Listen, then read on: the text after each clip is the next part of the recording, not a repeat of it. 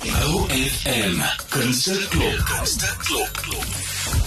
Vanoggend in die OFM Kunsteklop is dit my grootste voorreg en vreugde om Nataniël te verwelkom om by my aan te sluit, sommer so vroeg in die nuwe jaar met 'n brokkie goeie nuus dat die Sand du Plessisteater sy naam roep. Nataniël, welkom by OFM. Môre, namiddag, naand. All of the above. Ja, dit was nou in Pretoria. Die Sand du Plessisteater is werklik 'n wonderlike plek om teater te maak, maar jy bring 'n baie interessante produksie na die planke, Six in a Boat. Vertel vir ons 'n bietjie meer. My loopbaan het feitelik saam met die sand begin. So dit was vir jare my favourite verhoog, dan totdat die aircon gegaan het. Maar ons was lanklaas in Bloemfontein, ek het een of ander twee konserte tydens die Grendel storie gedoen, maar dit is die eerste keer in jare wat ek 'n produksie met 'n geselskap en 'n titel bring. So ons open nou die einde van Januarie in Pretoria weer met die show. Het al verlede jaar geran en mense kon nie almal plek kry nie, so ons doen hom weer. En hy gaan ook Kaap toe. Jy weet, jy doen elke keer jou beste wat jy doen en elke show waarmee ek besig is my lekkerste. Maar dan so elke 4 jaar of 3 jaar is daar 'n show wat absoluut die gehoor se gunsteling is, en dit is nou Six in a Boat. Die mense, ek probeer dit, mense kan dit nie uitfigure, ek weet nie hoekom. Ek kan ook nie vir mense vra, is dit die kostuums, is dit die aantreklike mans op die verhoog, is dit die stemme, is dit wat gebeur, maar hierdie show is 'n totale gunsteling van die gehoor. So ons het gedink, ons moet hom nou maar vat waar ons hom kan vat. Nou, wie is hierdie 6 figure in 'n skuitjie en wat doen hulle en mag jy sê waarheen hulle op pad is?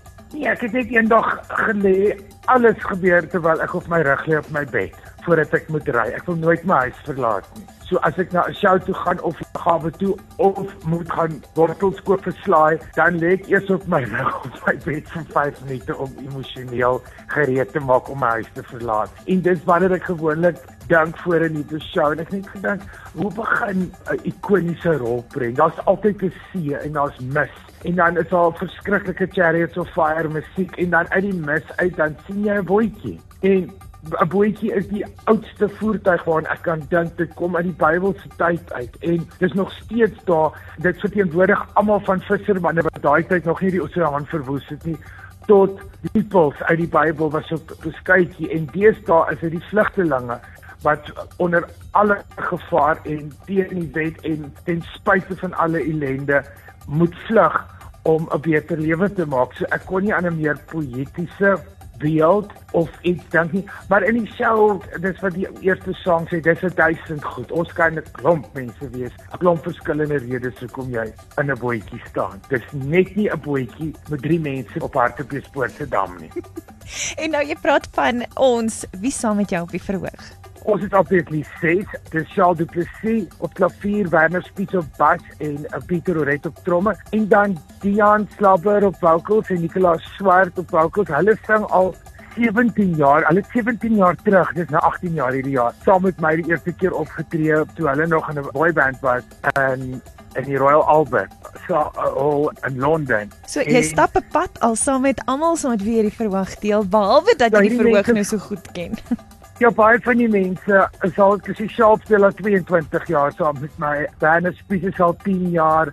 Ander mense, so daar is mense wat al lankal die pad saam met my stap en hulle vokaal stap hulle die langste pad saam met my. So ek het gedink is tyd, dalk is my menopause, kom raak die oudste boyband op aarde. Nataniël wat vanoggend by my kuier in die OFM Kunsteklop by die Sand du Plessisteater met Six in a Boat, 22 Februarie. Kaartjies is nou beskikbaar by Webtickets. Gaan nou onmiddellik gaan bespreek jou kaartjie vir 7:00 die aand. Ja, jy moet nou gaan, weet jy nie wie se skop. Nataniël, ek wil net graag afsluit met iets wat vir my altyd uitstaan. Jy het nou gevra hoekom staan produksies vir jou so elke paar jaar uit. Vir my is dit werklik die kostuums en Floris Lou is agter die ontwerp met hierdie produksie. Die poster wil my klaar my kaartjie laat koop, maar hoe voel dit om so gekleed te wees? Ek weet nie om anders om 'n verhoog te klim nie. Ek sal nie 'n kaartjie koop vir iemand wat 'n pak en 'n T-shirt aan het nie. Ons het dit mos al gesien. So daar's so goed televisie en skottels en verkeerde plekke en casinos en restaurante. As jy nog 'n mens kry wat die moeite doen om te stort en dan na jou huis toe te ry of jou teater toe te ry of enige plek om jou te sien, dan waardeer ek dit ongelooflik en dan moet jy regtig vir hulle iets gee. Want mense kry nie 'n blinddoek in die foyer nie, hulle kyk na die show. En dit is vir my verskriklik. Hierdie show strek my al klaar want ek sing op een plek 2 liedjies in dieselfde kostuum. Dit is vir my emosioneel baie moeilik, maar dit is net 'n kostuum is 'n kunswerk en dis 'n baie belangrike ding vir 'n visuele show. Ek kan nie rondhardloop en kniel soos ander sangers nie. Ek staan. So die minste wat ek kan doen is 'n kostuum. Nataniël, dit is regtig vir my 'n groot voorreg om met jou te gesels en ek weet jou tyd is kosbaar, so dankie dat jy 'n paar minute vir ons 'n plekkie gemaak het vandag. Al die mense wat al van vanmiddag af teater toe gaan ry met cool bags om te wag. Hulle gaan jou inwag, inderdaad. Ons wens vir jou ook dan 'n baie besonderse 2023 met gesondheid en wonderlike volgehore. Baie dankie. Ja, dit is lekker om weer terug te wees na 2,5 jaar van 3 muise in 'n ry om weer terug te wees in volteater.